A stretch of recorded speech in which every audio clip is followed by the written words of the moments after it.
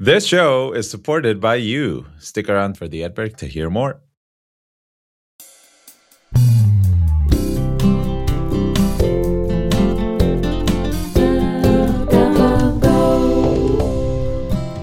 This is Kappa Go for February 2nd, 2024.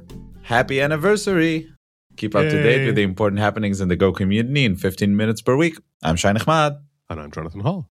It's been a year. It has. So actually, I'm looking, our first episode came out January 23. Yeah, but I didn't want to celebrate the anniversary with Yarden. I wanted to wait for you. Yeah. So it's been like a year and a week and a half. So yay. Thanks for supporting the show. Thanks for listening. When we started, I don't think either of us had any idea that we would be going this long. I'm glad that we are. It's a lot of fun. Yeah.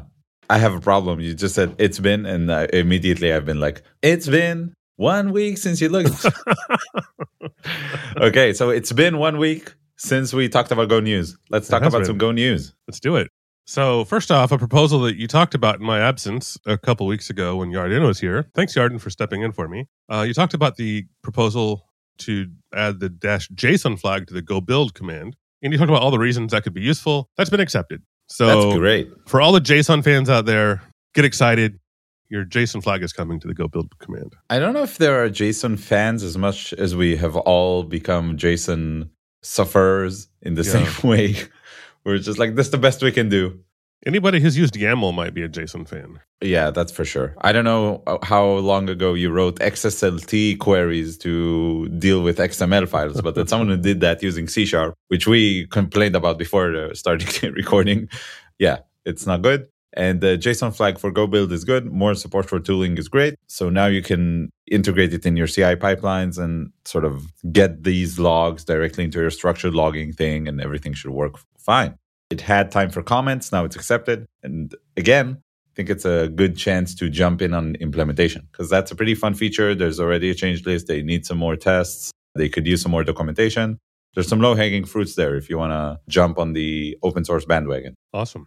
Okay, so let's talk about a declined proposal. Yeah, we don't do a lot of that, so it's good to get a few of those in there. Yeah, actually, we have two in line. And the third one, which I really hope will become declined. So we can talk about that. But what do you think should happen if I do append to nil? I think the universe should implode. So if you try to, you can jump on the Go playground and do that right now, right? But if you try to append anything to nil, it must be a slice. Append gets a slice and an argument, and nil is not a slice. The proposal was allow appending of nil slice if you have more than a single argument. It's fun to look at the votes, the emoji reactions, which we'll get back to, funnily enough. It's fun to look at the emoji reactions on GitHub. It's a perfectly balanced +8, -8 on the proposal. The key points, there's more depth to the thread. If you can use append to a nil to copy a slice, which is sort of weird syntax. And there's some generics there sprinkled in for good measure to make it even more confusing. But since we already have clone and Go is all about one way to do things, after a pretty long discussion and going through the code and whatever, they found that every single usage of it could be replaced with slices.clone. So they want to remove the complications from append and keep it simple. So it's, again, a very pragmatic approach. Let's look at all the actual usages in real code.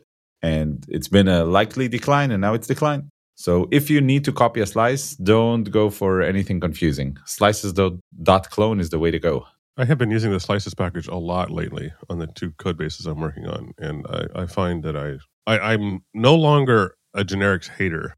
I still think it's easily overused, but I at least like it in that package a lot. Ooh. So I think I know where your question's going. I find myself using slices.contains a lot to replace a bunch of really verbose for loops. And I love the type checking that it gives you that you don't have. Like there are some libraries out there that do some of the same things with reflection, but then you have to do type assertions back to your original type and so on. And if you get it wrong, you have a potential runtime panic. So I love the type safety that you get with generics that lets you do things that otherwise required reflection. So that's where I like the use of generics.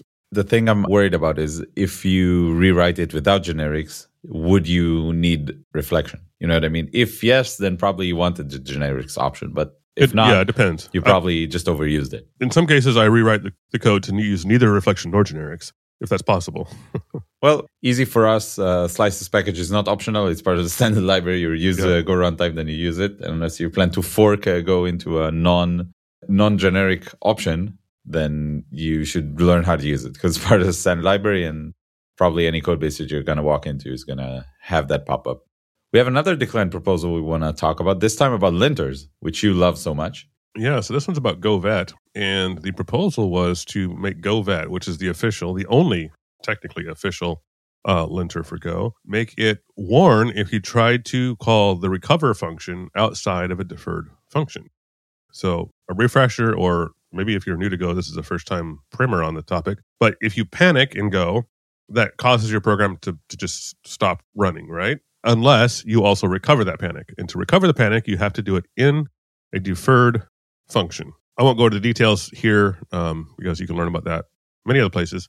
The point of the proposal is, what if you call recover in a non-deferred function? That's wrong. It's objectively wrong. It's not like it's useful in some rare cases. It's never useful. It never does anything if you do that. So the idea was, let's make GoVat complain if you do that. This proposal has been declined. Can you imagine why? Maybe it's hard to implement, or there are cases in which it's useful, and your assertion that it's never useful is is fallacious. Yeah. So now you're very close. It's hard to implement. It's actually hard to detect when it's wrong, except at runtime. And by then it's too late for the linter to do anything. And the reason is because you can have a function that doesn't have a defer, but it calls recover, but that function itself could be deferred. Oh. And that's a pattern I use fairly commonly. If I have a defer logic, so recovery logic, I need to do. Yeah, you extract it to a function, right? Exactly. And then I just call defer foo-funk or whatever, 16 different places, and they all call the same thing. Wait, but if they're far from each other, there's still, like, the defer statement still is written somewhere, right? It's written somewhere, but so yeah, this goes back to then, is hard to detect. So you'd have to do some pretty deep analysis to determine if every function that calls recover is only ever called from a deferred function or from a function that itself is deferred, or so it could be several layers deep. Well, what I'm imagining, though, is that with pen and paper and enough time, I could do it. I'm wondering if there are cases that I'm not thinking about, like dynamic functions or conditional defers or something like that, in which it's ambiguous. Like you really couldn't tell until runtime. For example, I imagine like a debug. If a debug environment variable is true, then you don't defer closing the connection because you want to keep it open, for like debugging, even if the process closes or blah, blah, blah, something like that. You don't want to kill the DB. Yeah. So you wouldn't be able to tell, right? It's if defer, else don't defer. Right. And it's going to be hard to track. I think the only two cases I can think of where it would be impossible to check are if you're building a library that exposes a function that's meant to be deferred. I don't know why you would do that. Maybe if you're building some middleware for recovery or something, but it would be pretty rare. And the other would be, like you said, some sort of dynamic reflection-based stuff, which is also rare, which leads to the other point that they made in the comment thread, which is that it's not actually any evidence that this is a large problem. Yeah, like recover is not a thing I write ever, basically, in Go code. So I would probably forget to do it. Like there's more chances of me forgetting to call recover in a deferred thing instead of the other way around. Mm-hmm. And that led to my learning for the week. The one new thing I learned about Go this week is that GoVat has a strict definition of the frequency requirement to be for a rule to be included in GoVat. And there's a link to it from the issue tracker. But basically it says VAT is run every day by many programmers, often as part of every compilation or submission. The cost of execution time is considerable, especially in aggregate. So checks must be likely enough to find real problems. They are worth the overhead of added check. And there's more to it, but that's the principle. And they didn't have the evidence to support that. That's not saying it's not true. Maybe someone can find the evidence later. If you really think this is a problem, go find that evidence and reopen the issue or open a new issue and we could get it. I love that. Recently LinkedIn posted a new developer productivity and happiness guidelines. They have a team similar to mine at Orca that does like developer tooling, developer productivity, engineering enablement, blah, blah, blah, platform engineering, all these names of, taking care of the tooling infra. And one of the metrics that they recommend teams like that to measure is DBT, developer build time. how long do developers at your company wait for their build tools to happen and then to run, And if you can cut 1 minute off a CI pipeline or 1 second off a CI pipeline by not including a check in Go Vet, and you run that, let's say 10 times a day because you push to the CI 10 times a day, or maybe Go Vet is even pre-commit for you, and you have 1,000 developers, that adds up really, really quickly. So I enjoy the fact that they want things to be fast in Go Vet. I'm not sure it justifies not including it in any linter. Like I assume, if you did put it in an optional linter in Golang CI lint or something like that, something you run every nightly, let's say, and not as part of pre-commit, or, in CI, in offline, in a non-blacking lagging indicator kind of way, that could be useful. Yeah. But if it's so hard to implement, then maybe it's not useful anyway. So we have a new proposal that I think you wanted accepted and I wanted declined. So sharpen your sword. Obligatory every episode thing where we say we won't talk about 122 and we talk about something from 122. So we don't want to talk about 122 things yet until it comes out, hopefully next week. But this proposal is about Mux patterns, which is one of the biggest features in 122. A quick refresher, the new routes and handlers in the standard library, you don't have to get any framework to do that, include the HTTP verb. So you have get my route and get and post my route and delete my route, etc., etc. The proposal from Evan Tan from Santa Monica wants spaces in between the verb and the URL. I think this is arbitrary number of spaces. Yeah. The reasoning, if you could really visualize it, even though this is a podcast, imagine the words get, post, and delete in all capital letters, like in new lines, right? And then all the routes begin in the same, they begin at the 8th character because you want them all to line up nicely. So you have to have a lot of white space between the get and the URL and very little white space between delete and the URL. I hope you can visualize that in the podcast. If not, they just want to have a lot of spaces between the verb and the URL. And I hate it. I can't explain why. I just wanted to have one space because I want one strict way to do things. But, in the discussion here, there are some other opinions, such as yourself, I think. Well, I don't have a strong opinion. I'm not voting up or down this proposal. I don't really care. The alignment argument is weak, in my opinion. It's a kind of nice thing, but it's not a great thing.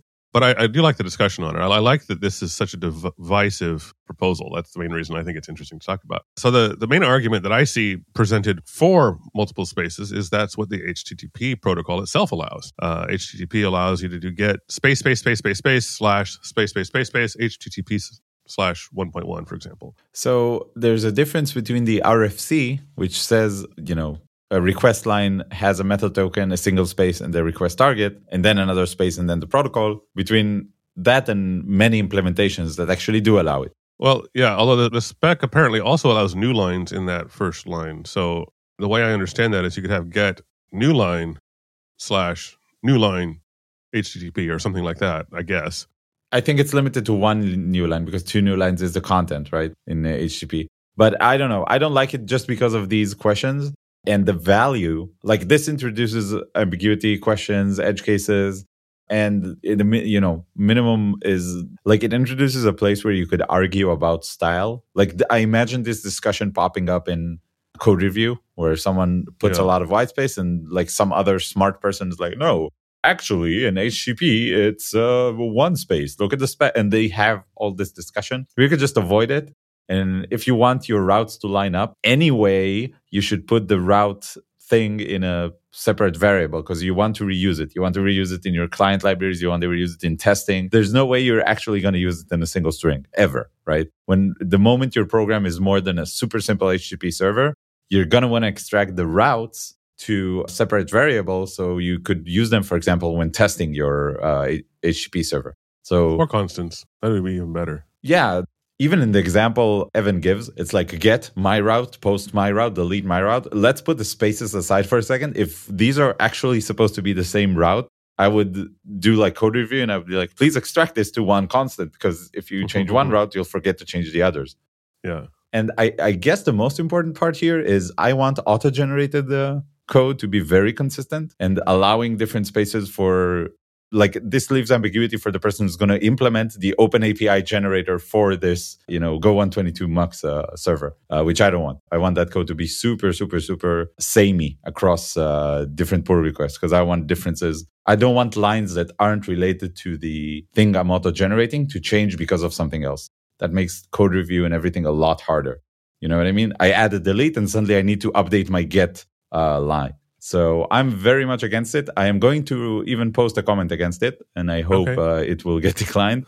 But Evan, we love you. It's nothing personal, Evan Tan from Thankful and Gladly and Santa Monica. We really appreciate your discussion and contribution to the Go world. Just not this one. Well, you've almost convinced me, but I'm going to leave a comment in favor of it just to spite you.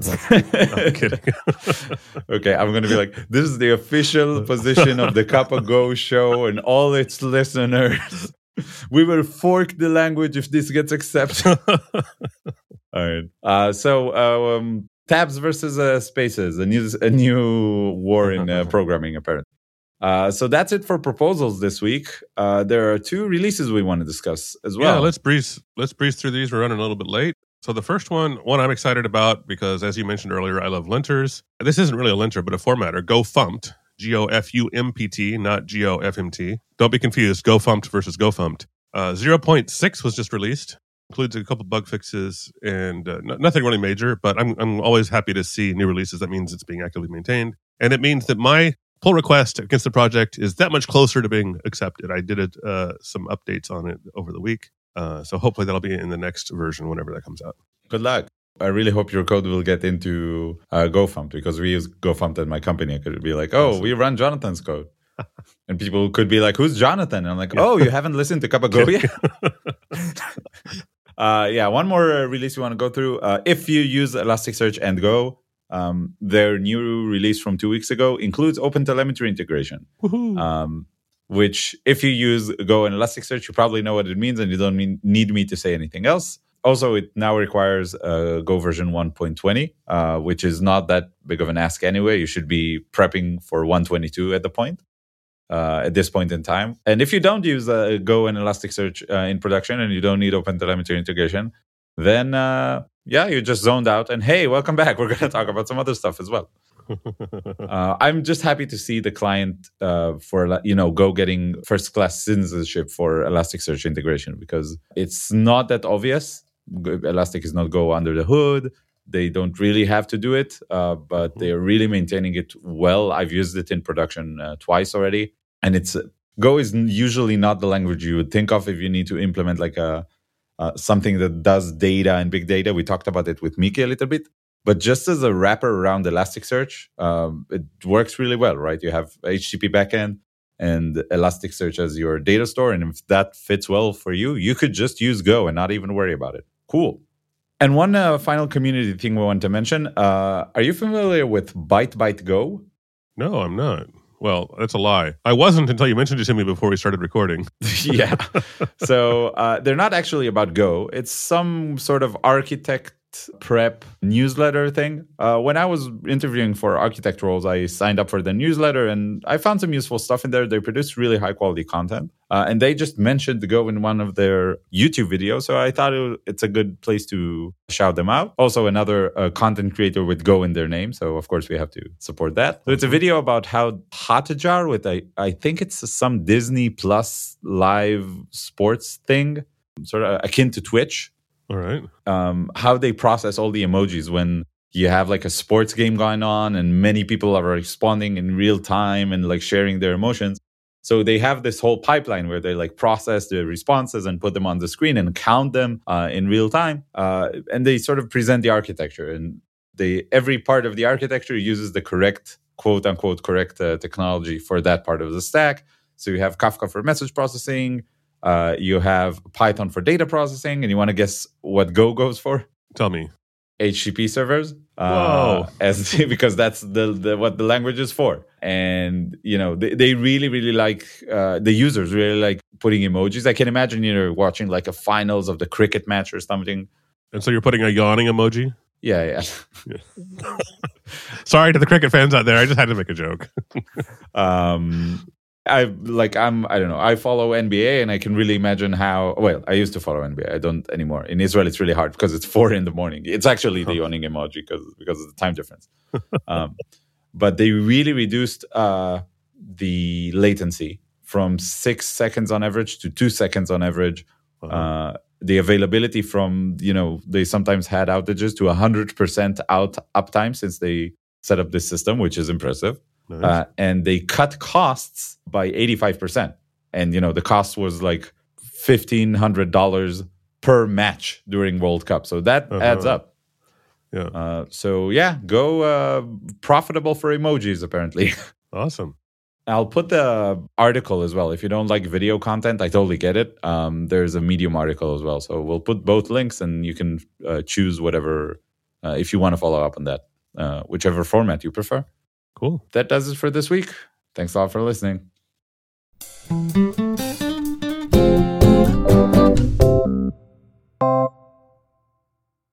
This program is sponsored by listeners like you. Thanks to all of our Patreon supporters who are helping to make this show possible and to not burn a huge hole in our personal pockets. This is an expensive hobby to maintain, so thanks to everybody who helps. We have a new Patreon member this week who we'll shout out in just a moment. If you're interested in becoming a Patreon member or talking to us or looking at our ridiculous faces or anything like that, head over to cupago.dev. You can find all the links to everything relevant about the show, including all the show notes for all the articles and videos we mention in each episode. And all past episodes, a whole 1 year of them. Exactly, yes. You can also chat to us in more real time if you want to over on the Cupago Slack channel, which is hosted by the Gopher Slack. There should be a link to that on our website as well if you want to join that. We have a pretty active community and it's growing. We have people joining every week and sharing articles and advice and talking about Go related things and being silly sometimes. So come join us there. On the topic of our Slack channel, this week we're going to be asking you, our listeners, what you think about the show format. In particular, we find that every week we struggle to keep it under 15 minutes. In fact, almost never do we actually hit the 15-minute mark. So we're wondering, should we try? Should we try harder? Is 15 minutes important to you? Would longer be better? Would 20 minutes or 30 minutes or 3 hours be better for you? 3 hours could be good. Actually, if the show would be 3 hours, we would probably hand in some pull requests live during the show. Yes. Like read the program. No, I think like that. No, I think like that. Both of us opening proposals. There you go. It's the live Go proposal show. Anyway, we're really interested to hear from you what format you think is best. And, it doesn't have to just be a matter of minutes. We've also considered other options, like maybe we stick to hard news for the first 10 minutes and then softer community-related news for another 10 minutes or whatever. We want to hear from you what is best for you, for your commute, for your listening habits, and we'll try to respond accordingly and come up with a format that works for us and for the listeners. So we're going to put a poll up on Slack, and you could just respond. If you're not in the Slack community, it's a good chance to join. Definitely is. Before we thank our Patreon, I want to shout out a new book. It's not strictly Go, so I kept it for the ad break. It's called Getting Things Done by Omer Rosenbaum, my friend. A visual and practical guide to get. Nice. So you're a book aficionado. You read a lot of technical books. Yeah. What do you think about when I'm just like holding it up to the camera. Yeah. Judge it by its cover. What do you think? I know you're not supposed to do that, but yeah, it has a nice cover. I like that shade of blue. It's Free Code Camp Press, which is okay. I don't know that publisher very well, so I don't have an opinion based on that. They're reputable, I would say. Okay. They have some cool stuff.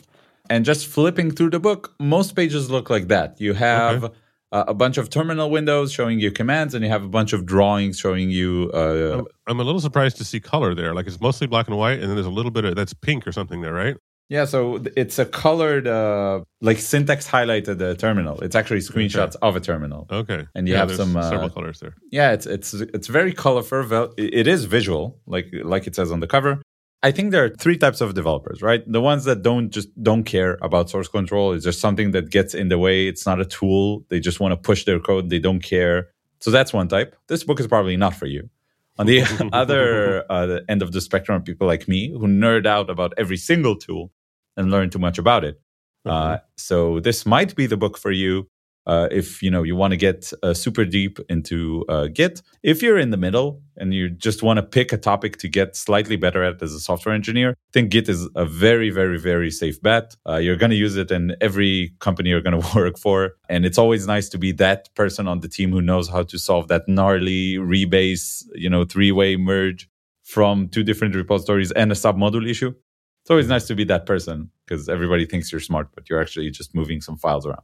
So I can't recommend getting things done enough. We'll put a link in the show notes. This is not sponsored, by the way. Omer doesn't even know I'm doing this. I'm just recommending the book. So you ready for a hot take? Yes. All right. If you need to know all the fancy stuff with Git, which by the way, I'm like you. I'm the nerd out on tools. I love Git. I think it's a really powerful tool, and I know way too much about it. On the other hand, in my other life that doesn't talk about Go, that talks about CI/CD and stuff like that, and trunk-based development, in that life, if you need to know a lot about Git, your branching strategy is probably too complicated. That's my hot take. Microphone sizzling.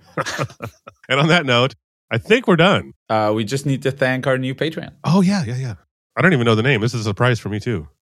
Thanks a lot to our newest Patreon, Just Helberg. I really hope I picked the correct pronunciation. And thanks a lot to all our Patreons. We're not going to mention every single one every episode because that's a bit too much. But we do have 11 members, 10 of them paid, which is we're like inching in on half of our limit. We have a limit on Patreon, by the way. We're not looking to make money out of this. We just want to cover the show expenses. Yeah. So we're halfway there, which is amazing. And that's pretty cool. Yeah. It's a lot of fun to see people care enough about the show to pay for it. It validates the fact that this is useful. Like I was really worried that people were just being nice to me about the show and weren't actually listening. And whenever someone actually came up to me and was like, "Oh, I heard on your show that XYZ and it was useful," I was like really surprised. Now I feel sort of validated. So yeah, when someone tells you your 3-year-old's drawing is beautiful, you're like, yeah, thanks. When they pay for that 3-year-old's drawing, then you know that it's actually cool. Yeah, for example, when my mom told me, "Oh, your podcast, it's so nice," I was like, "Yeah, sure." Thanks for your money. That's first and foremost, but also thanks for the feelings of validation. We don't have an interview for y'all this week, but I hope next week we will. Now that I'm not traveling, we're getting back in the normal schedule. Speaking of traveling, I'm going to get in the car here in a few minutes and drive to Brussels to be at FOSDEM. So I hope to see some of the listeners there. Ooh, yeah, there's a lot of FOMO because people talk about it in the channel a lot. Yeah. So enjoy FOSDEM. Y'all enjoy the rest of your weekend or week or whenever you're listening to, day and or evening. And we'll catch you all next week. Until next week. Bye. Bye.